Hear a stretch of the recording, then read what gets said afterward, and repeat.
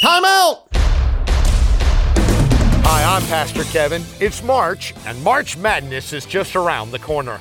Now, it will certainly be different this year, but March Madness is often about which basketball team has the momentum going into the NCAA tournament.